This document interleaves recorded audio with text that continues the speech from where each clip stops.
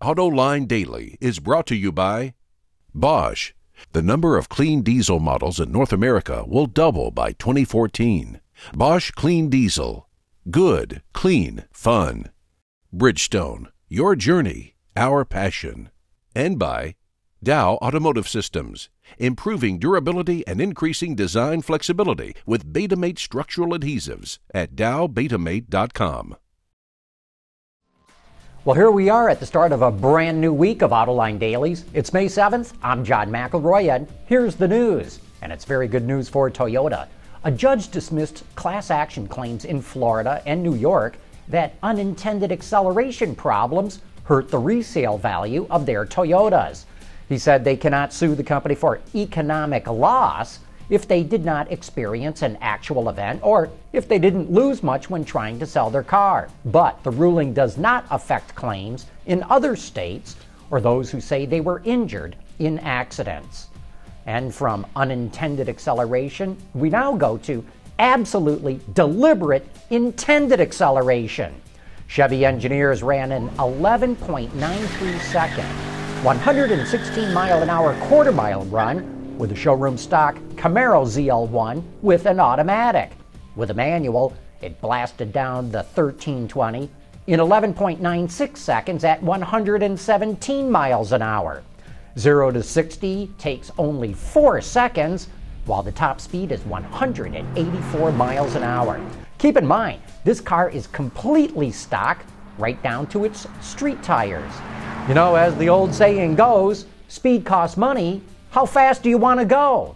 Well, the ZL1 stickers for about $55,000, including destination and delivery charges. Speaking of fast, Formula One cars are insanely fast, cost mega dollars to make, and put their drivers through intense challenges like how they have to contort themselves into the cockpit. Look at Mercedes driver Nico Rosberg demonstrating the seating position. I knew they sat low to the ground, but I had no idea they're practically lying down.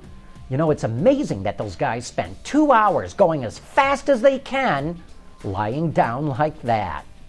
Okay, now for a quick update on car sales around the world.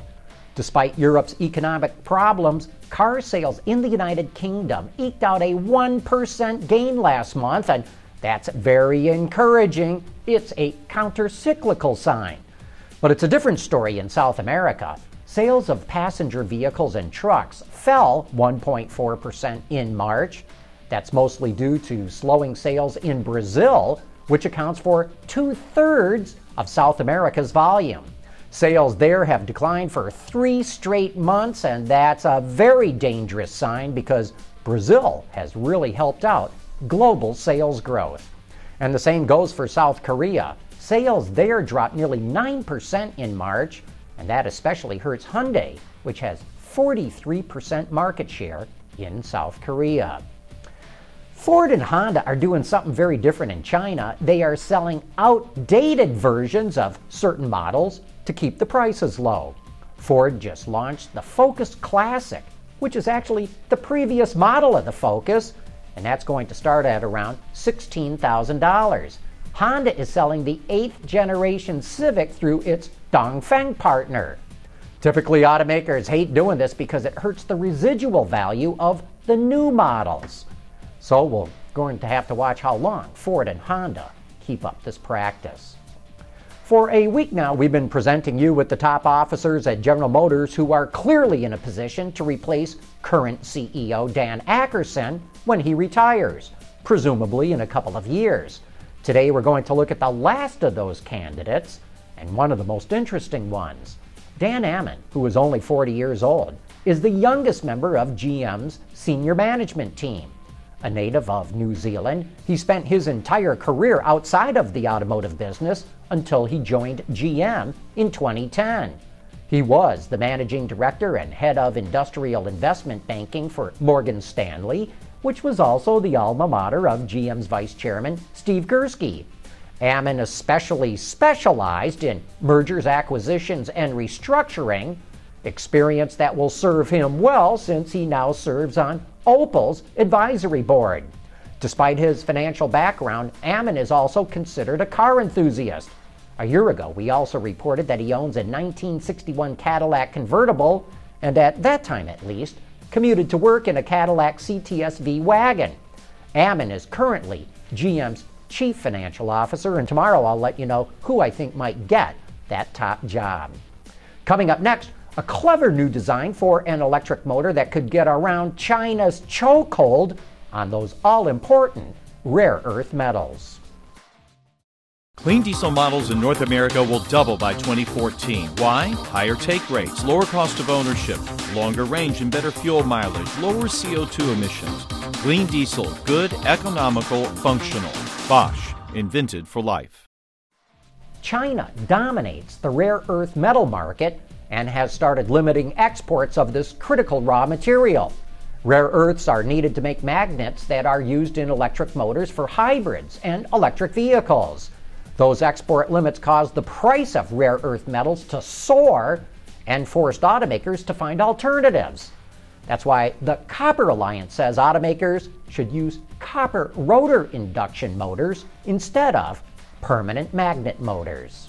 We now have a situation where getting the rare earth materials for the permanent magnet motors is becoming increasingly difficult, both due to supply and demand.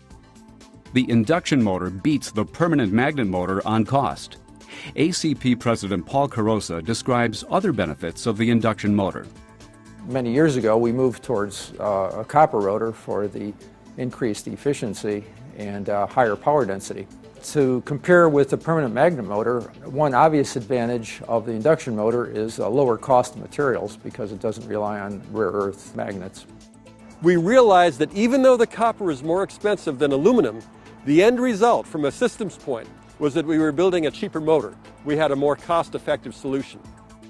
Fukuda has collaborated with Tesla Motors on the development of the copper rotor induction motor for the electric Roadster.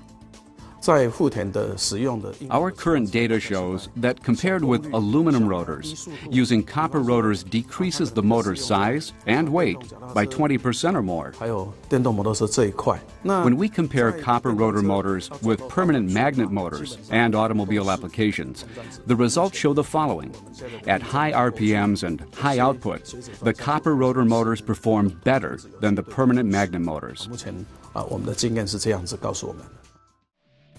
Interestingly, the average car in North America uses about 50 to 55 pounds of copper, but in hybrid and electric cars, that number more than triples to between 150 and 180 pounds.